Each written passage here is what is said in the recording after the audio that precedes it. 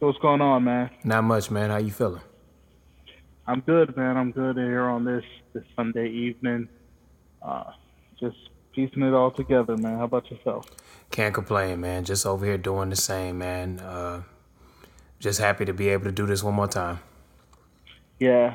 So, a few quick questions for you, man. Are you have any travel plans for the rest of the year, or you just hunkering in? So, man, I'll be honest with you. It's a lot of traveling that I had planned and things I wanted to do. I'm scaling a lot of that back. I still want to do an overseas or out the country trip, but that's probably going to be scaled back to next year. I am going to start going out the state though, probably in the next couple months, and just trying to see some beaches, get some air, get some water before it gets real cold and switches everything up on us. But Yeah. what about you, man?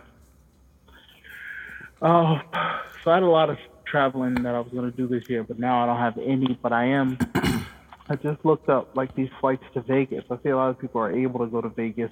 A lot of things to do outdoors, ride ATVs, stuff like that. I don't gamble, so I don't really necessarily want to hit up a casino or anything. But I do. I saw some really cheap flights to Vegas, under $200 round Man, trip too. that's some really good deals, man. And I got family out there, so that's always tempting. My thing right now, I think I'm just waiting like everybody else, waiting for confirmation that they're getting a better handle on this thing. That's probably not gonna stop me from traveling per se, but I'm more so in the vein of where can I travel by car as opposed to plane right now. And how can I travel? You Exactly, know, exactly. like when I'm there, what am I gonna be? Able What to am I gonna do. be doing? Yeah, Yeah, that's man. key. My one of my good friends, one of my colleagues, he and his family just rented a motorhome for a 3 day weekend, and I've been wanting to do that, and I think I'm really gonna think about that soon. The next time that my son has some time out of school, and think like maybe if we rent a motorhome and just drive to a state park in the Midwest, you know. It's But funny. That's actually a thought we've entertained over here. Like, man, we got to get like a mobile or RV or something, and go from there because you can live out of it. You just go where you want to go, man. You know what I'm saying? exactly. So, but yeah, man. What do you want to start, man? What do you want to talk about today? Well, I was reading a good topic from a mutual friend, just a post on the internet that I saw, and it was really about how families, particularly moms, can overstep their boundaries into relationships. And I think it's a very common thing in black homes because a lot of black men have a profound respect for their mothers. And I think women respect that, but I think women are challenged by that when they now become the spouse of a person. You know what? I think that's a good point. There was a video that went viral a while back this year where a mom was riding in the car in the front seat, and a guy was with, I think his, baby's mother. It might have been his wife. I'm not sure. And she was trying to get in the car, and the mom was like, "You're gonna have to get in the back seat." And it became an ugly thing because the mom, you could tell the mom was trying to antagonize her. But where it got ugly was, a lot of people were split on who should sit in the front and who shouldn't. And I think because we have a lot of households in our community that are manned by women and women are at the helm, I think it puts a dynamic where men have a lot of respect for their mothers and they want to show that respect by letting their mom have a say in their life. And that's threatening for various reasons to women that want to be wives and mothers as well. But we also aren't talking about the respect that and the dynamic that it places a lot of men when they really have women they've dated with very active fathers, and how they in turn expect unexpectedly maybe or subconsciously expect their mate to provide for them the way their father did. Yeah, and it's funny because a lot of the issues are very trivial, right? So like you just talked about front seat, back seat, very trivial.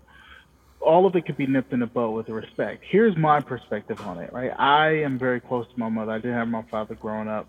No secret there.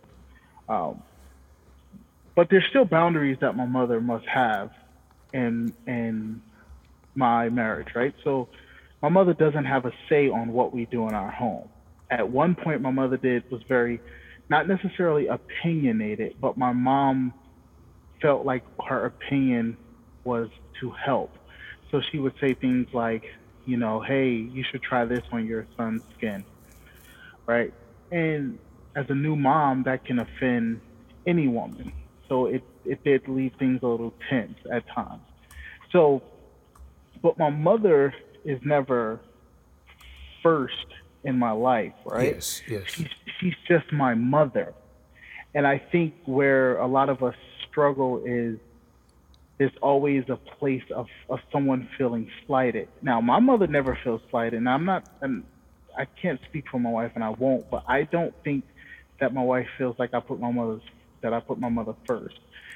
Where I do think in some relationships that I've seen and I've also felt sometimes is that we we actually put value into what another woman says outside of our wife. And then you brought up an interesting topic about dads because if you're a man and you're a mama's boy, quote unquote, it's viewed negatively. But it's viewed positively if you're a daddy's girl, right? If your dad is in your life as a woman, you're more desirable. If your mom is in your life or impacting your life greatly as a man, it's viewed as a little bit uh, not less than, but it's viewed as a caution.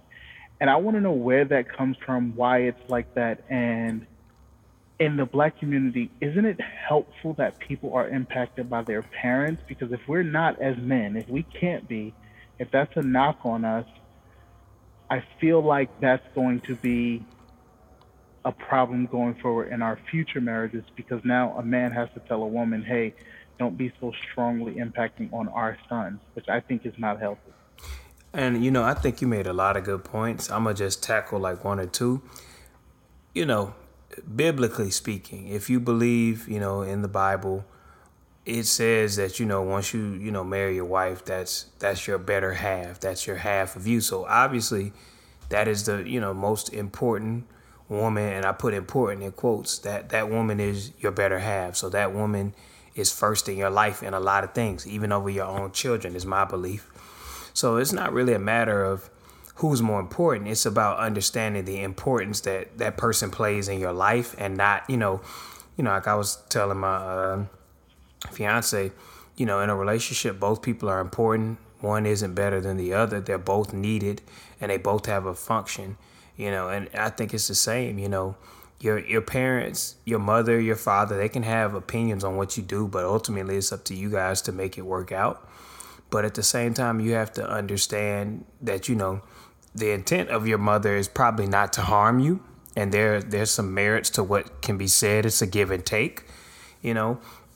And I think there has to be a conditioning on both sides. As men, we have to acknowledge how that may make our spouses feel, but I also think our the women in our life have to consider that your dad's job was to take very good care of you, and that's not to say your husband's job isn't to do that as well. But your husband is not your dad, and if you feel as if you want to be viewed as your partner's better half and equal because y'all are equal, then you have to be sure to look at him in the proper sense and not look at him in the sense of he's your dad who's going to do anything for you because he birthed you. But at the same time, this person should do anything for you because they're married to you, but that's always within measure because the nature of the relationship is different. It's. I'm so glad you said it because I never had any confrontations with a woman's father or felt like a woman's father overstepped their boundaries, and I always thought it was because what some people may say as arrogant or cocky. I don't think I'm those things. I just understand that what I am, no one else is. Like I'm your husband, so that to me is enough to not have to care about anyone else's role as far as a threat to me. And if I feel some type of way, it's not because this person's relation to you, it's because of a person's action, right? So if, and that's what I would like for everybody to understand about like mothers stepping in or fathers stepping in. It's the action. It's not the relationship for a person like me in my eyes, but I think we tie it to a relationship. And where I think a lot of things get lost, especially in our generation, right? Especially in our generation. Like I'm 32. I've been married for 8 years. You know, you're engaged. You have a fiance. You're looking to be married, and then you'll be married. Have have a family. However, so your your roles towards each other should not be blended with the responsibilities that someone else had over y'all at one time. Like you're not taking over for her dad. She's No. not taking over as your mom. And I think a lot of people get confused with that. Like, oh yeah, she raised him. You know, she took care of him. You know, she made sure he was okay. He cooked. He always had a place that was warm. Now it's my turn. I'm taking over and this is my man. But those two things are they're not the same, and they should be clear and understood that I'm not replacing somebody. We are creating something new. You know, you said a lot. That last point in particular about making something new is very poignant. Before I go into that, it's just very random, but I'm going to say rest in peace. 24 years ago, we lost the great legend, Tupac Amaru Shakur. Could not let that go without saying that. But to segue back to what you were saying, you know, me and my fiance now we've just started premarital counseling. We just started having like our first couple sessions, and you know, I think one of the things that it really showed me is that when you're building something with someone else, it's not like any other relationship they've ever had in their life, even with your parents. You know, my relationship as her potential husband is not the relationship that her dad has. You know, her dad's job was to give her values, to shape her for life. My job is to accept some of how she's been raised and help make her life better, and vice versa. But my job is not to be, you know, her dad and just, you know, give her things the way, you know, I would do for my child, you know. So it's just important. And I think also we need to say we've got to get over the conditioning, you know, black men and black women of looking at, you know, relationships with parents as disparaging. Like we got to stop, you know, if a guy is close to his mom, that's a good thing. You know, the nature of anything in excess is bad. If anybody's too close to their parent, that's a bad thing. If anybody's too close to their mate, that's a bad thing. It's all about balance. But, you know, we have a stigma in our thing of men being close to their moms and being, you know, controlled by that. But it's the same on any side. If a woman is very close to her dad, if two people aren't close enough to each other, rather, then anything and anybody else outside of it can cause issues for their relationships. So it's about just learning that balance. I often want to know, and yes, rest in peace to Pac is what we most know him as. But what I want to know, and it's not because I want to compare or think one is better than the other, but I wonder about cultural differences, right? So I wonder how it is in other cultures if the close knit family relationships are viewed as potentially a problem versus, oh, this is how it should be. This is how families are built to last long, right? And I know we're supposed to, separate from our families and cling to each other and move forward. I didn't speak the spirit, the scripture correct, but I'm sure you guys follow me. But I think there's a dynamic that is lost in our generation now because we are no longer marrying in each other and each other's family. A lot of us are in marriages where it's just us. And we not knowingly we've isolated our marriages. Yes. I think of my mother is has not been with my father since I was 2, right? I'm 32, so 30 years. But my father's sister, my aunt, and my mother are super close. And my father, I'll just be transparent here. My father is not a fan of either woman, right? His sister or his ex-wife, which is my mother. But that didn't deteriorate their relationship. And I wonder how we why is it the opposite today where everything is contingent? Yes, I'm married to you and I'm close with your family and you're close with mine, but if anything happens to us, all of that goes out the window. It's all contingent on how well we are. And I learned that in my personal life, and I'm okay with it now, but I wonder when it got like that and why is it like that? That's a good question. I know, my parents' situation. They're married. They were, they've been married this whole time.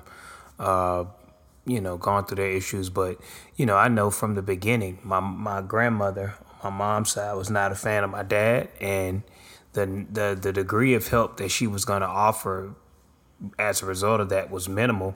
And my dad kind of thought was, I really don't need that side of the family to accept me, and that was kind of how he operated. And I don't, I think to a degree, I think I at times internalized part of that. But I think where I've gotten now is, when you marry someone, you're marrying their family as well. And you have to keep that in mind that you're going to need them in some capacity. And even if you don't need them for the sake of that marriage, the other partner is going to need them. And sometimes they're going to need you to at least be in good footing.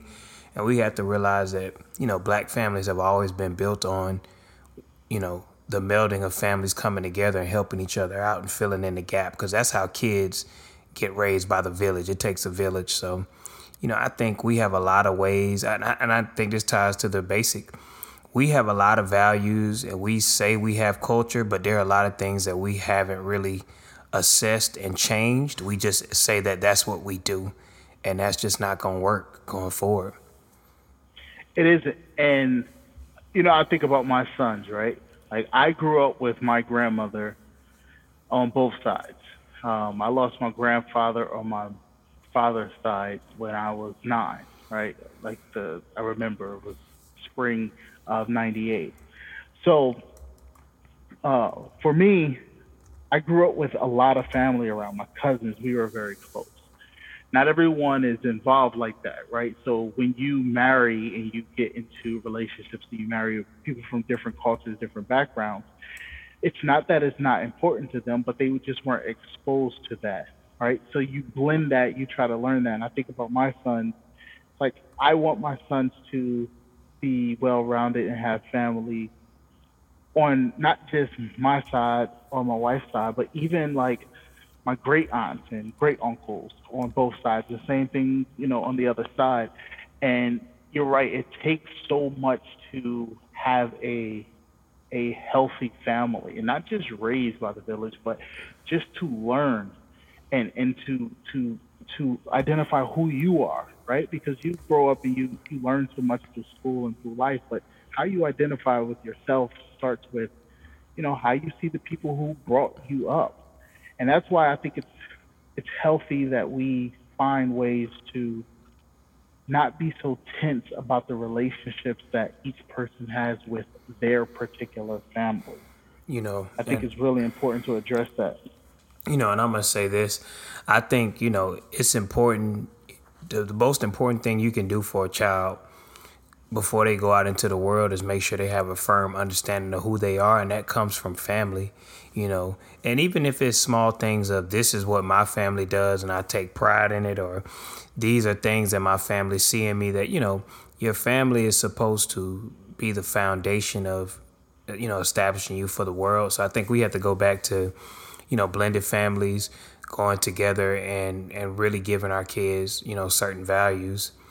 And, I think just for the, like I said, for this new generation in particular, that's one of the things that we just gotta make a stand on both sides. Yeah, yeah. And I like how you put that. So not to get too deep into each other's personal lives, but I do have, just a question for you and try to get a little bit of an understanding about you. When it comes to outside of your mom and dad, how close are you to like cousins, aunts, uncles, things of that nature? That's a really good question. I'll be honest, my mom's side of the family, because they're here. I would say when I was younger, I was a lot closer. As I've gotten older, less closer, and I've gotten more closer with my dad's side. My dad's side of the family, they're all up north. They're in like Philadelphia, Delaware, New Jersey, that whole area. And I'll say my cousins on, my dad's side, I'm pretty close with them. And I've been working, to build closer bonds. But I also think that's probably one of the unfortunate casualties. Like when you grow up and you don't establish those roots, then you kind of learn to do without them. And I think where I've gotten as I've gotten older is I've realized there's importance. Like, I have an older cousin who lives out in Delaware, and I try to rap with him, at least once or twice a month just to make sure he's fine. I got an older cousin in Miami, and I just try to check in on him and check in on some of my older cousins. So I work on it, but I will say, because it was not a priority, it made it hard to, really do. My younger cousin, who's my same age as my brother, we're pretty close. We're pretty close because we grew up together. But once he moved to California, that kind of, I became my immediate family. But as I've gotten older, I just realized, that's not how you're going to be able to sustain anything with just closing yourself off to people. Yeah, and I wish that I was as level headed as you when I was getting married and when I was having children, because you already know the blueprint on what you want, and you're you're gonna share that with your fiance and help create something very specific for your family and children. Not specifically your way, but something together. Um, what I was, what brought me to, I was thinking about you when I was reading something, uh, an article today, and then I was also looking at the bookshelf. My wife did our bookshelf in our fireplace recently, and it looks really nice. And your book is up there, Oh man. right? Your book is up there, and I think about the transition of. I think about what we spoke about last episode about having people being able to grow. And I think about everything that we talk about here, and I think about what was in your first series of love, and then the current book, the most recent book, and it's like this is a prime example of somebody who is one way, experienced things another way, transitioned to be a different way, and now he is who he is today and still has room to grow and very self-aware. And Man. I encourage everyone to like pick up those books, read the books, and even if you don't read the full book, because I'm not the hugest reader, but if you could just read about Sam, if you could just read a little bit of the book and then get to know you, it's like that's what I mean by growth. You weren't perfect, and you wrote about your imperfections You um, know, you in the know, growth. I appreciate you mentioning that because that was something I was thinking about. But I just want to say to that, a lot of times I think what people, you know, when I wrote the book, my goal was to, I was feeling a lot of, guilt about some of the things I did, and some of it was necessary to understand what I understand now. But I think the thing people have to understand is you can do something. Too often a lot of people would tell me you weren't being yourself. Who I am is not a fixed, you know, person. Just like who you are isn't a fixed person. We all have extensions of ourselves. We do things that are all reflections of ourselves, good and bad, and that is who you are. That may be who you are at that stage in life, and we just have to learn to accept that people aren't always who we think they are. We have a picture of who we want people to be, but people are who they are. And I say that just to say, me now, that's always the person I've kind of wanted to be. But like you said, there's more growth. And, even now with the relationship I'm in now, it's more healthy than my previous relationships were. But I still have a lot of things that I have to work through and unlearn from past situations. But we have to give men the room to grow. We have to understand that no man is completely emotionally mature, just like any woman is completely emotionally mature. People have extensions in themselves. People have trauma and things that they're unlearning, and it's not you get to a certain age and everything works out. These are life journeys that may not be solved in one lifetime, you know? Yeah. It's so much, man, because you speak of having a fiance, and I've had the pleasure of meeting your fiance, of course. Um, we had a great time, all of She us got much together. love for you, man. Yeah, and I think about, I think about, I think about what it is to see black people be together, even in, when you're in a relationship, you have your ups and downs, you have your growth, you see different things, and it's really good to see. And sometimes I am, uh, kind of like kind of like what's kind of using the word of your show, jaded, right?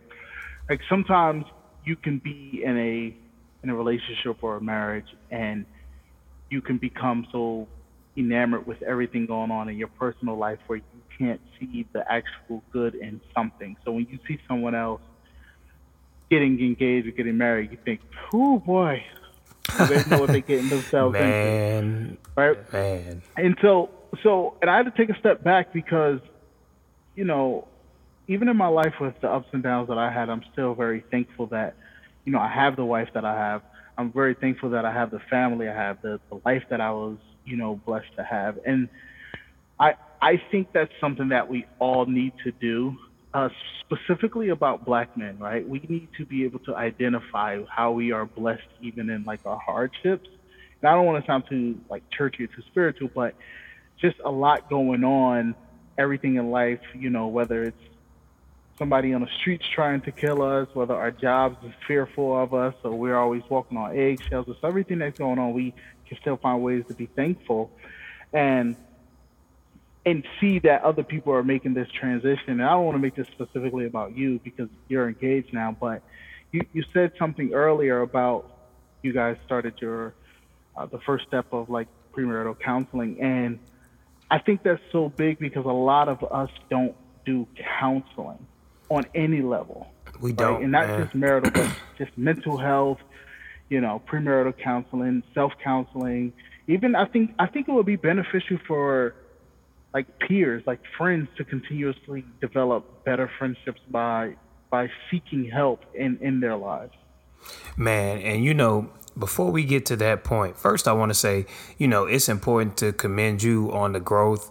Since we really gotten close and talked with each other, it's been a lot of growth on your part, and you've shown me a lot of things about, just learning as a husband what things are important to make a stand on, what things are important to understand. You cannot always affect what things you need to learn to accept. And, when I was going through my growth, you helped me a lot through it. So, we need to say commending you on the growth and you being a good dad, man. That just ain't praised enough.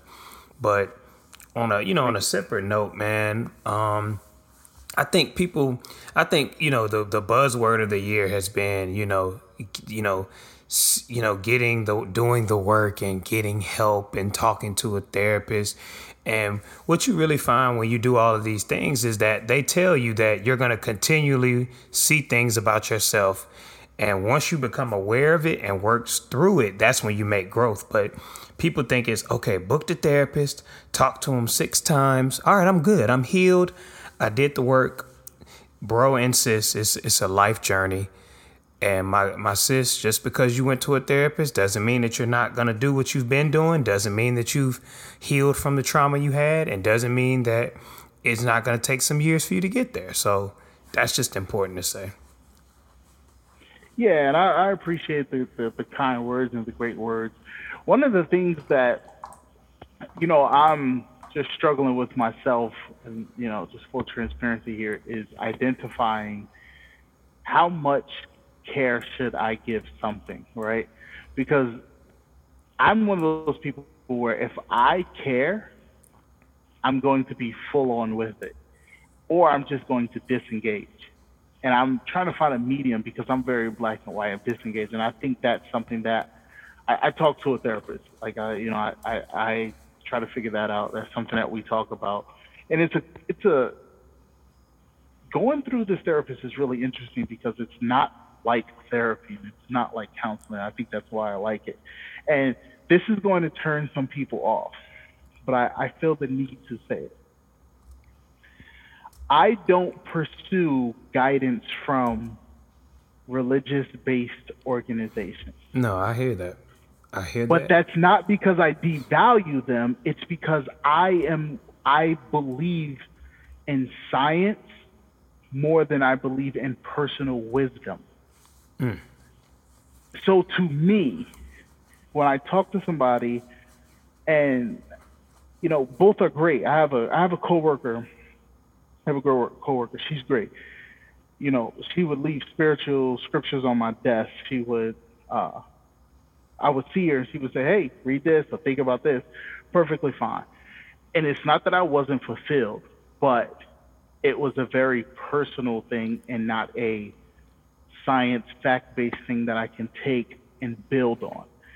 And that's why I recommended that's why I recommend to people that I speak to is to find what works best for you. But I always stress the fact that sometimes religious based practices are not science based or fact based. They're experience wisdom based, which is not bad, but that's for a person. That's not for the problem. And I think it's important to say you can praise science without it seeming like you're. I'm not saying you are, but people can understand. I can praise science and not bash religion, and I can, praise science and still see the value of religion. But I think people have to understand, and I think this is going to be with love. That's another convo for another day. But the objection of spirituality and religion is to take the spiritual and the abstract and put it into a concrete application. When all you believe in is the abstract and you don't make the application, you're missing the fullness of what it is. If the scripture says one thing, but you cannot take it and apply it into a current text, you're missing its application. And not everything is how you interpret it as well, but that's convo for another day. But I say that just to say, talking to a therapist or sometimes talking to a psychiatrist and all those things, there's nothing wrong with that. We have to make that a normal thing. And we also just have to understand not everybody's situation is everybody's situation. And you can want to help somebody, but sometimes the best thing to do to want to help somebody is to pray for them and to stay out of it. Because to Yeah, piggyback off what you're saying, I've struggled with that too, because I live in a space of either I really care about it or I don't care about it at all. I I as a man, I need to really share an experience like with other men in reference to that, right? Like I know you, Sam. I know you well enough to know that that is part of you, right? But one thing about men, we don't really talk in depth too much about like our personal relationships, right? Like I could tell you, yeah, man, yeah, man, my wife, man, she loves shopping, right? And we'll just laugh at that, and Yes. we both know what we're saying, right? Yes. But we don't go into details to say, hey, listen, my wife doesn't respect the value of a dollar in reference to what we can do with it in the future because what she wants to do right now is X, Y, Z. And this is all hypothetical, right? And because we don't go into the deepness of that, sometimes we don't get the right type of conversation or the right type of help with it. But with a therapist, you kind of you can open up, right? You Yes. could kind of go there, or you can go there, and they don't know your spouse, right? Like Yes. you know my wife, right? I know your fiance. Yes, you So do. there's a second thought there that's like, hey, I don't want this person all in my business or looking at them. Um, so the hot and cold I think comes from that where it's like either I care or I don't care. It's because are we even in the space to care properly? Because I can't go too far with my care because then it might hurt my marriage. So I might as well just take my hands off of it and circle back to it in a different way or a different light. Um, I that is just something that I really, really, really want to get better at. And sometimes I'll just be honest with you, man. Sometimes I talk to you, and sometimes I read some of the things you write, and it helps me because it's like Man, Sam gets it, man. Sam gets it. He's not going to Man. indulge in anything that doesn't bring you. It's not worth it. But sometimes it is that we still don't go down that road, and we should. And man, the I think for me, writing I'm not even gonna say the safest, it's the freest way to say it. But I think what people don't understand, and they hear it a lot, but the truth is just that because of how society is set up, there are certain dynamics that will not allow men to do things without consequences. So there's only so much, stuff you can complain about, even to men, that's going to be accepted, unfortunately. And there's only so many things that you're not going to hear older married men tell you is a part of marriage that you got to accept. And so, what I do when I write is I just try to present it, and I don't try to, I'm just trying to get you to see, hey, this is how people possibly view the situation. And we can be respectful about how you guys were made. And when I say you, I mean women, how women are different than men. But just understand that, on the other side of it, men have feelings and things that they do, struggle with, but they just know what the responsibilities are. So you just can't even address that, and that's, Jaded Gems was like, look, man, I be jaded just like anybody else. You go through bad relationships, or your relationships are good, but they're challenging. But what you learn is just when it's not the right person, then of course it's going to be difficult. And even when it's the right person, it's still going to be difficult, but it's going to be manageable.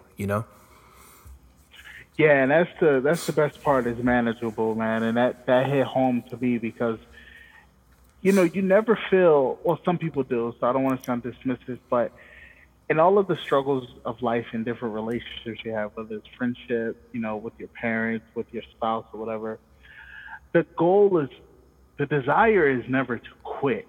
The desire is how do I get this to be different? And sometimes things are so clouded that you that the option that appears is well just end it, right? And I mean that emotionally. Like there's times where uh, there's times that I'll give you a brief example.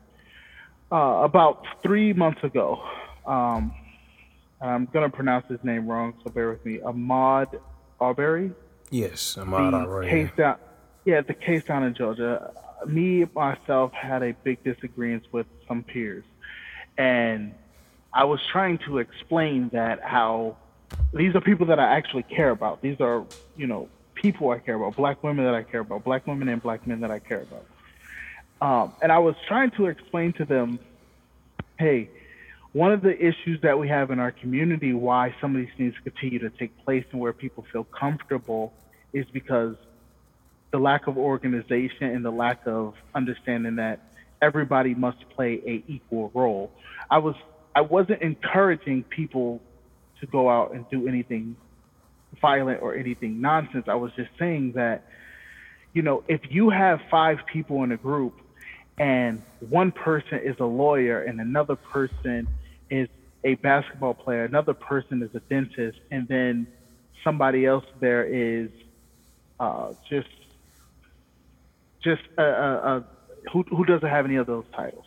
Doesn't mean that one is more important than the other, but it means that if someone was to be impacted and needed help from the others, the people who are in positions that are a little bit older and more established may be able to reach back and help somebody else. If my little cousin is out protesting and commits a crime, I'm in a position to reach back and help financially, either with law, with finances, and things like that.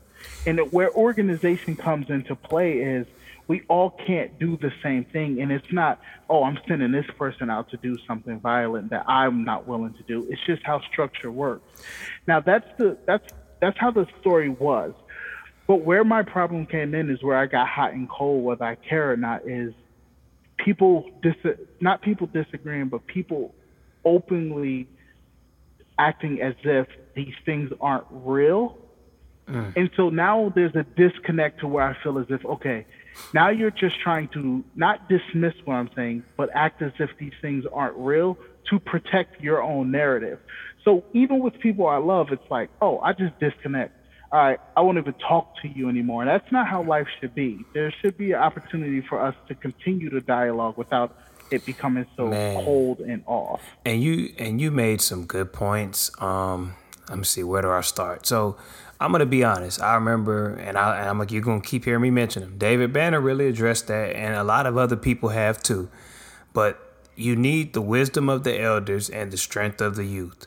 And part of the problem, like you're saying, in regards to organization, is when things happen, they happen in like individual pockets because we don't really have strong communities. And the response is usually, that's not me being mean, but protesting, it's not that protesting isn't effective.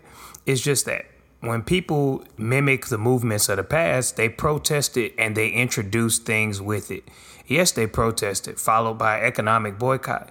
Yes, they protested, followed by putting pressure and forcing meetings. So organization is key. And when you have young people out here on the front lines, our job as older people, we may not be able to go out there on the front lines with them. We may have families and things to give. But if you're 19 and you go out there and give your life for something that's going to help me, then it's my job to, like, if one of my students were to go out there, it's my job to say, how can I get him some legal counsel? How can I make sure that he's being protected, or make sure I give him the right information so that he knows what to consider, give him tactics. That's what you were referencing. And, I also want to add what people have to understand, and I keep saying it, just because, and I'm going to say this to our college friends, your degree, your education, who you know, does not protect you from racism, because it's institutional. Institutional means that the system needs a underclass. It needs a class to vilify and attack. It does not matter that I go to college or that I have a degree or 2 degrees. It doesn't matter that I'm not deemed quote unquote criminal. It means that because I'm in a position of power, the abuser, an officer or someone else, I can do this to you. And that's what the fight is against. With Ahmaud Arbery, it's about, I feel as if I can arrest you. I feel as if I can shoot you. I feel as if I can do this just because I said so, because I'm, not black. And so what we have to understand is, what you were saying, I get it. You were just basically saying, look, man, I'm not saying that someone should do something violent, but I'm saying that other communities have organized consequences for when things happen and it's out of order. And part of what we have to acknowledge is that it's not per se that all of one thing is never a good thing. You can't have an anarchist society where we just destroy everything, but you can't have a society where we're unafraid to make things difficult for people, however that sounds. Now, at the same time, I always believe in never encouraging people to do things I wouldn't personally do. But I also understand everybody's not me. And if that's how somebody chooses to respond, and I think it's going to better out my cause, you need that. People want to make it seem like I'm going to say this point, and I'm going to leave it at that. Martin Luther King was in Chicago with the Vice Lords. All the great leaders knew that you had to have some gangsters with you, and that's important. That's all I'm going to say. Listen, you don't have to explain it to me because I've been studying over the past. This may sound like a long time, but over like the This past this 4 year's been years, a past year, bro. I was. I don't know if you remember. Before I get into it, it's about the Black Panther Party, about CBS or PBS dropping that documentary a few years ago. Um, but my father said something to me, and again, I'm not close to my father, but we do chat here or there, right? And we do chat here or there. So I said to him, the higher you go, the more access you have, the more education you have. People believe that racism impacts you less. And he said, I hope you never believe that because it's not true. What education gives you is the opportunity to see it better. And he said it to me about 2, 3 weeks ago, and I've been thinking about that for the longest. And then it's been tied into that PBS documentary on the Black Panther Party where they had so much access to knowledge and awareness because everything was in. And then that's how they was able to see so much of it. And I'm not, again, I don't advocate, I'm not saying people need organized crime in this world. That's not what I'm saying. But and exactly what you said is what my sentiment was, is that for every action, there needs to be a reaction of some form of consequence. It doesn't have to be violence, but it has to be action based. And that's why when people are going to hear this and think that, oh, Eric is just a big Jay-Z fan. But when Jay-Z said, okay, we're past kneeling, I think the verbiage was very poor. But what I think he was attempting to say, and I can't speak for him, but this is what I took from it was, okay, we are going to kneel, but we also have to do something more. We can't stop there. Yes. And and here we are 4 years later from the first kneel. I believe it's 4 years. It's 2016. Yeah, it's I been believe. about 4 years now. Yeah, here we are where the kneeling has been disguised with so many other things. Where not saying we didn't move, where we didn't take kneeling and then add it to something else, because I don't want to dismiss anyone's efforts. But I think where some of the light went out from the kneeling is because we felt like kneeling was the focal point and we need to stay here. And there's things that need to continue to progress. Like you said, listen, we didn't like this, so we got meetings, right? There were, the bus situation. We boycott economic. It was a lot more action based behind the protest of something, and that doesn't diminish the protest. The protest is very important, but there has to be something more to it. There has to be consequences that follow these things. And for those who are going to sit back and say, Eric, what are you doing? I don't have all the answers. I don't think anyone's effort on anyone is doing is any less than anything. It's very important. And I just want to say to that, to people who always ask, what are you doing? The reality of the situation is, in a real sense, speaking on the issue and bringing awareness to it is a part of the part of the solution. Donating money to it is a part of the solution. Educating people on things is a part of the solution. Writing about things is a part of the solution. Everything is a part of the movement if it's about making your situation better. And who are we to judge the degree to which people give? But I also say to that, this past week there's been a lot of hoopla in Georgia because, Killer Mike went and met with Governor Kemp. And on one hand, my spidey sense was like, "Oh, dang, bro, this isn't good." But as I'm getting older, I think where I stand with it now is, on a certain level, what really do you expect people to do if there's some talking about changing things other than sitting and talking with people about changing things? Yes, Martin Luther King met, he marched, but he met with, Lyndon B. Johnson. Like, you're going to meet with the president. You're going to meet with people to pass legislation. You're going to express the concerns of people. And, I think what we have to understand with all those movements, we remember them because they took action. And we got to also remember that they were criticized as well, and people felt like they should have done more.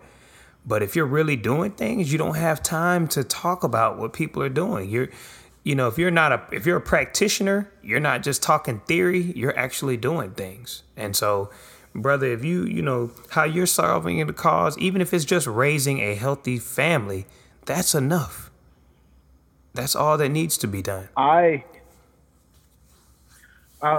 just think that everybody's efforts are valuable. Everybody's efforts are needed no matter what they are. And like I said to you, how you express that is more important than anything. And sometimes we misspeak. Sometimes we do things that we shouldn't do. What really, and what I really want to say here is, there's been a point in my life where I have attacked people who are different from me in ways that I shouldn't have. Right? Like, you and I have talked off air about how we both feel about Kanye West, right? Yes, we have. I want to use him specifically. Nah, that's all good. And Killer Mike. Yes. Right?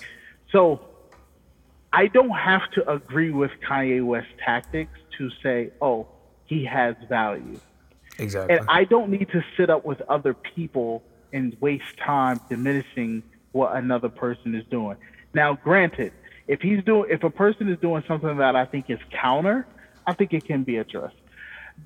I don't necessarily want to get too much into the whole Kanye West running for president because I don't necessarily know the facts behind it, and that I just don't want to waste time there. Exactly. This Killer Mike, this Killer Mike thing is intriguing to me because although I think Mayor Kemp is a No, that's the tool This is for Governor the. Kemp. Yeah, this is Governor Kemp. Oh yeah, yeah. No, it's Excuse me, all good. Governor. But Excuse me, no, it's Governor. all good. Because I think Governor Kemp is a tool for the current administration in Washington. Precisely. I don't I don't know how much productivity is coming out of this more than a photo op. Precisely. But I will say this. I don't want to sit back and say that a man went there to discuss nothing. I think even if you went there, expressed what you felt, and the governor is just going to take it and dismiss it, I don't think your efforts are pointless. And I don't think you're a traitor because you're meeting with what we would consider to be the enemy of, You know, progressiveness. and I want to say this because people say things without understanding true history. Yeah, we don't like Ronald Reagan. Ronald Reagan passed the King Bill and he saved Meharry College.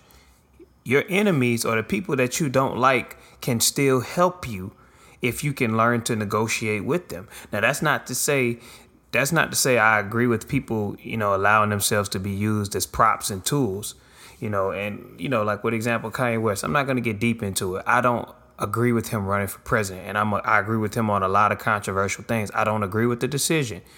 I don't agree with his affiliation with, President Trump. But I'm not going to act like there haven't been parts of it that, of his relationship that have been advantageous to other people.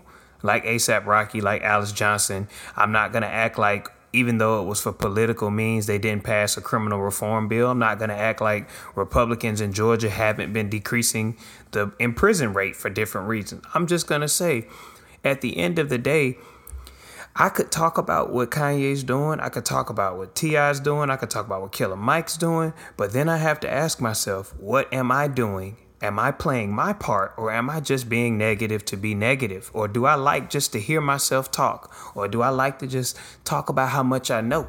What are you doing to be a factor? And if you are working to be a factor, are you working that hard? Because if you are, you don't have time to worry and question the impact of someone else. If I know that there are good and bad forces, all I can focus on is being a good force. If I keep focusing on the negative force, I'm taking away time I could be a good force. I think the reason why I've always gotten into trouble with people is that I always believe in I can disagree with you and still love you, man.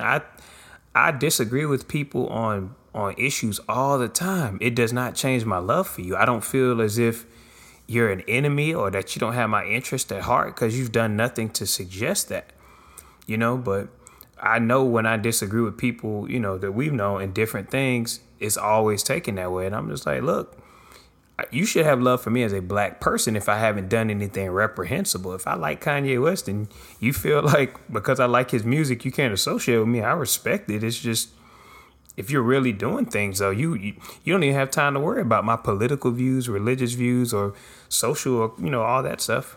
All I'm worried about is what are you doing to help black people, And to tie it all in and to wrap this up here, I I really would like for the black communities, and I start with myself, is how do I find a way to be the most productive to not tear down another black person, even if we are not on the same page, even if we don't have the same interests, even if we appear to be on the opposite ends of the spectrum.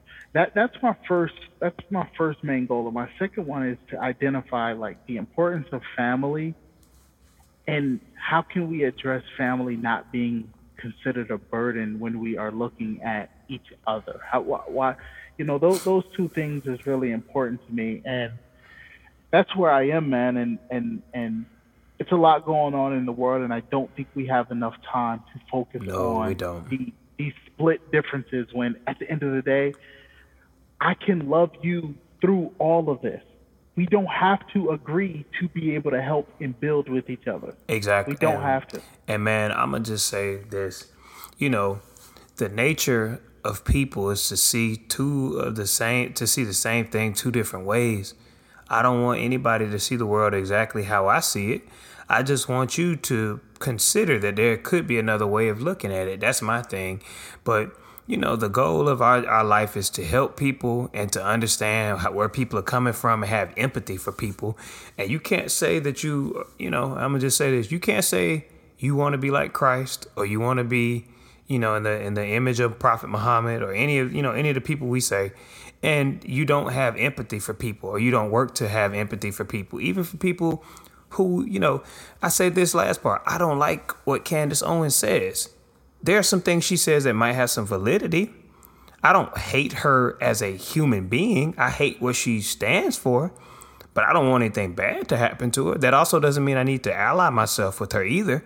That doesn't mean I will allow her to harm me, with her rhetoric, but that doesn't also mean that I have to, wish death or negative things upon her. I could just say, yo, she's doing what she feels she needs to do for herself. I pray for her and I move forward. And I don't even need to give that airspace at, time in my head. We've got to learn to disagree with where people stand and let it go. If you wouldn't talk about Kanye, he wouldn't do these things. But when you talk about him or you talk about Candace, it empowers them to say more outlandish things. If you just say word, I agree, and don't like it or remove it from your timeline or do what you do, you'll be fine. You'll learn more about I agree when I'm after you learning say I already. do. I'm learning already, brother. So, man, it's been great, man. It's been great to catch up here. We'll continue this on. We'll continue to talk more and more. And also, you know, soon I hope that we are in a position to have some people to, share their thoughts with us. I Man, know it's our space, but I'm not afraid to share some of our space. that's true, man. And people that, to the people that know us, if you'd like to, we're more than open to it. I know we're not the only voices in the world and we don't, always see things. And if something we said, sparks something in you, please share with us, and man, going into this upcoming week, just stay safe, man. Guard your mental health, guard your family, take care of yourself. And I'm going to try to do the same, man. All right, man. You have a great night. Everybody, enjoy this on your way to work. Enjoy this at work. I know a lot of us are working at home. Thank you guys for listening. Thank you guys for sharing. Thank you for comments. When I see you guys in passing on the great social media, you guys have a great work week. You guys take care. Till next week.